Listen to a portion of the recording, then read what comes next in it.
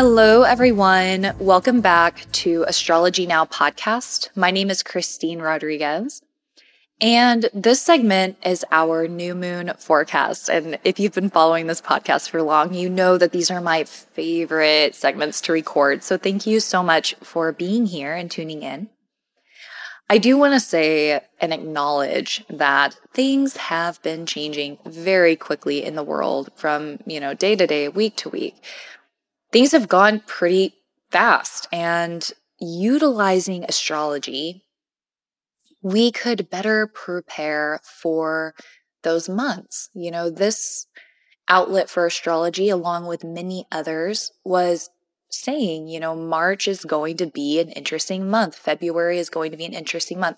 Something is going to happen that is big and explosive, right? And by being aware, by acknowledging that the astrological energy was intense, it could help us better prepare. I mean, I know I was.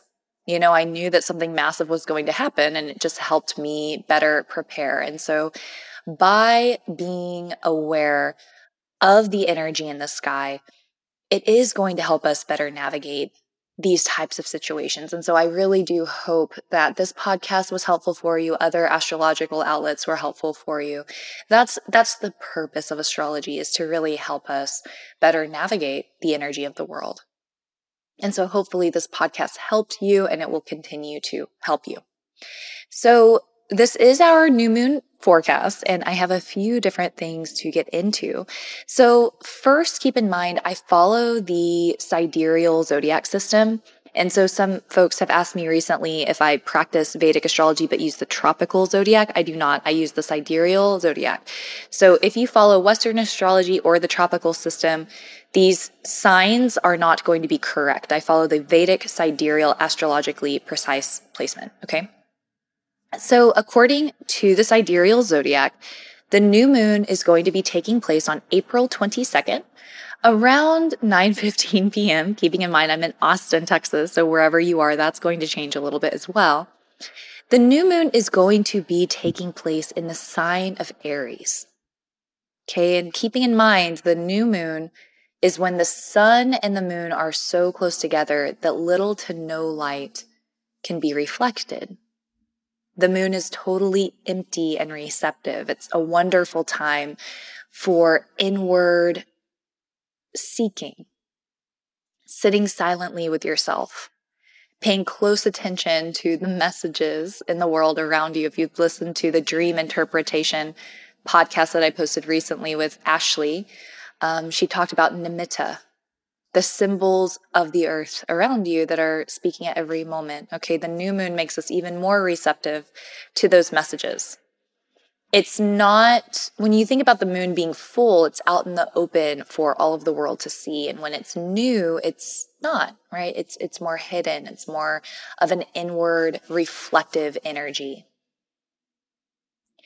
So it's a really good time to pay attention to your dreams, pay attention to your subconscious thinking, taking time to lay low. And actually, there are a few different things I'm going to talk about that indicate laying low. But then, of course, we also want to look at the sign, which is Aries, and then the nakshatra, which is the lunar mansion of the sky, which at this point is going to be Ashwini. Ashwini nakshatra. And Ashwini is the forward moving energy. It's represented by a horse. And, the symbolism behind it is the Ashwin twins, who are the physicians of the god, okay, of the gods. And so it's about healing and providing medicine, healing and serving the people around us, including ourselves.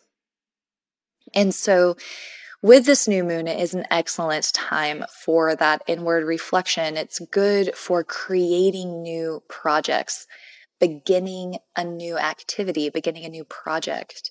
The new moon is kind of like a seed. It's the dark moon, and whatever we decide to plant, whatever intention we decide to set, it's going to grow. The only place it can go is up from here. And so new moons are wonderful times to set intentions. And with this being in the nakshatra of Ashwini, right? Ashwini is the first of the 27 nakshatras. It's all about beginnings, initiating, starting something fresh. And now going along with that, though, this new moon is with the planet Uranus. And Uranus is about revolution, change, fighting back, sudden bursts of information. It could be a sudden burst of inspiration. Okay, so around this new moon period, you may feel like, oh my gosh, I have these excellent ideas. I have these things I want to start. It's a really wonderful time to be creative. Venus is also in her own sign of Taurus, being aspected by Jupiter. I mean, it's a good time to be creative. But I also want to emphasize being careful, right? Being really mindful about your activities, laying low. I wouldn't do anything risky on this day. Uranus can also bring sudden accidents. And so being really mindful, I don't advise traveling on April 22nd. I think staying in if you can, maybe just taking a walk outside around your house. I wouldn't do anything extreme because, Uranus can be intense, okay? And so on a personal level, I think that this new moon is a wonderful time to begin new creative projects, utilize your creativity, turn inward, meditate, be receptive to information and inspiration, and really try not to shy away from your dreams and what you want to create, because now's a really wonderful time for you to create and put things out into the world. Now, on a global level, on April 22nd, we have our new moon. We also are going to see Rahu finally change nodes. Okay, so all of the chaos, a lot of the chaos has been happening because Ketu has been in Mula, Rahu has been in Ardra. As I've been saying for months, these are really difficult nakshatras. Rahu is going to move into the nakshatra of Mrigashira on April 22nd. And so Mrigashira is much more playful. It's much more light. It has this connection to seeking information, collecting things. Okay. And so we may see just kind of a shift. And when the sun, like we're looking at this new moon, in order to have a new moon, the sun must be involved close to the moon. And so that means the sun is also in the sign of Aries, meaning the sun is exalted. And so the sun being exalted brings power to everything that the sun represents. The sun represents government. It represents authority, control, not so much control. I'd say more like authority. It does represent leadership, the president, right? Fatherly figures, gold. When the sun is exalted, we may see leaders stand up and start voicing their opinions. We may see someone stand up and start taking charge. With Uranus, which is about revolution and change and sudden burst, we may see people riot. We may see people, more standouts, more people standing up for themselves. And because the sun can represent big authority like the president, it can also represent grassroots authority, grassroots leadership. Okay, so we may see people start standing up and vocalizing their opinions, standing up and being the leader, trying to make a change, trying to start that revolution that Uranus can often represent. So we may be seeing that as well. Now, for the month of April, Venus is going to be in the sign of Taurus. And so in my last newsletter, I recently made a newsletter. If you're interested in signing up, you can go to my website, and on the homepage, you can just drop your email and you'll receive my next one. But on my previous newsletter, I was talking about Venus and Taurus, and I did what it may represent for all 12 signs. Being in the sign of Taurus is a really wonderful place for Venus to be. It's bringing a softness to Venusian energy. It is receiving an aspect of Jupiter, so it's a great time for romance, indulging the senses, being comfortable, and being creative, because Venus is also creativity. Venus will retrograde in May, which we'll get more into, but when Venus retrogrades, it tends to bring up things from the past involving love. So it can be exes come back into our lives. Issues with our relationships come back up. They rise to the surface, which is a blessing, because if they come up to the surface and we're both willing to work together, or we're all willing to work together, if it's a, partnership of more than two, we can then work through it and allow it to forever be done with, right? When things come up to the surface, it's an opportunity to work through them. It's not necessarily a bad thing. Now, exes may come back into the consciousness. They may reach out. You may feel compelled to reach out to an ex. So before Venus goes retrograde, using this time to set an intention with what you want in relationship and romance, what you're seeking. Get a very clear intention, because when Venus goes retrograde, it's going to distort things, make things feel a little bit more confusing. It may feel like you can't move forward. So if you use this time now to utilize your clarity, once Venus goes retrograde, it's going to affect you a lot less. It's going to feel a lot easier to navigate. So just really setting your intention with that. In May, we're going to have a lot of retrogrades, okay? So I'm going to save that for the May forecast, but giving a little bit of insight to Venus. And then this month, of course, we still have Pluto, Jupiter, Saturn, and Mars in the sign of Capricorn. If you listened to the segment on the economy, I was discussing that the United States is experiencing its first Pluto return.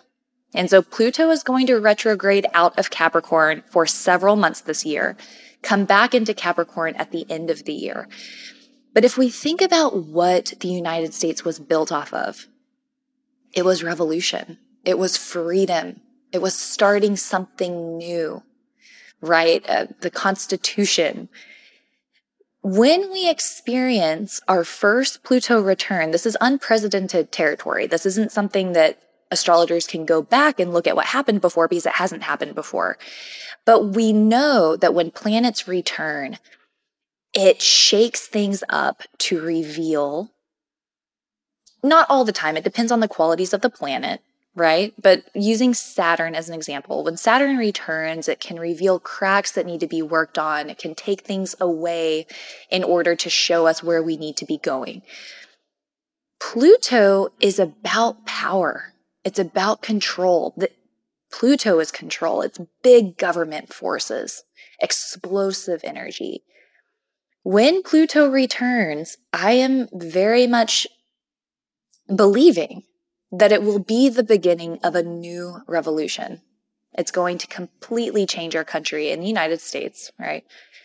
We may refer back to the Constitution. We may revitalize these things. The way in which we relate to the government, the economy, and currency will change.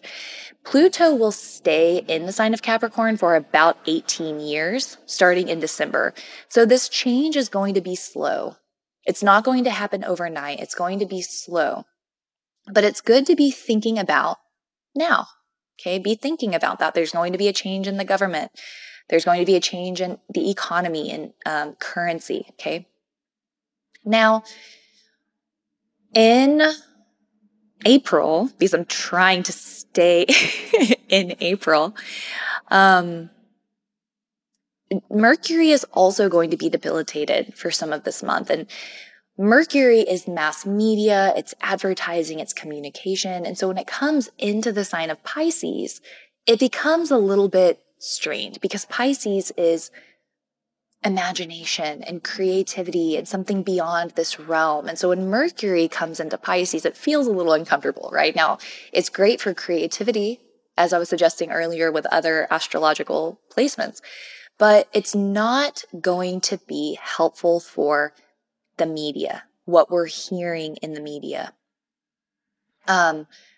messages being sent. And so I've been saying this on the podcast, and I really want to stick with it, is very much utilizing self-care practices, minimizing how much exposure you have to the media. Be responsible in how up-to-date you are, but really trying to keep an open mind about the messages you're receiving. There are also a lot of indicators happening where there may be more to this than meets the eye. Okay, there may there may be information that comes out that we're not expecting. So just really trying to focus on what you can control, what you can create. And creating happens with physical creations, that also happens with how we connect with other people, right? Creating connection, creating an atmosphere of love and compassion, rather than continuing to perpetuate fear and fatalistic mentality. Because I don't think that this is going to last forever. I know that there are people saying that it is. I think that we're going to see a shift when Rahu changes nodes. I think that, and I said this in a few podcasts back, I think in June, we're going to feel a lot of relief when Mars is in Pisces. And then, of course, by the end of the year, things are never going to go back to normal. Okay. But at the end of the year, things are going to feel a lot better. Okay. It's going to feel a little bit more quote unquote normal. And then by 2021, things should feel a lot better. Okay. So hang in there. I'm optimistic. I don't think that this is going to last a super long time. And I also want to validate that it can feel like it's lasting forever, and it can feel really stressful and troublesome. So coming back to your energy, your power, focusing on what you can control, because it's so much more than the media is going to lead you to believe, or anyone is going to lead you to believe. You're so much more powerful. Okay. If everyone, if we all acknowledged our own power and we all really seized what we could create, I think that we could create a really amazing world together. And so just really trying to hone in on those emotions and that energy. Going back to the new moon, it's also receiving a Mars aspect, just kind of contributing to that. Be safe, be careful. Okay, April 22nd, lay low, don't do anything risky. Just focus on healing, inward healing those around you, creativity, beginning something new, setting new intentions. Okay. So I hope that this was helpful, and I haven't been super good about promoting this. I'm really bad about promoting things in general, but I do have a upcoming Module 2 training where we're going to talk about planetary aspects and transits, which gets really fun and interesting. We're going to talk about dashas, planetary periods. If you want to sign up, you can go to my website. The date is arbitrary, so you just sign up. I'll get the email and follow up with you to get you enrolled. If you would like to schedule a reading with me, you can email me at astrologynowpodcast@gmail.com. Please visit my website, innerknowing.yoga. You can follow my Instagram, astrologynow_podcast, and on Twitter, astrologynow_. Again, my name is Christine Rodriguez. This is Astrology Now. Thank you so much.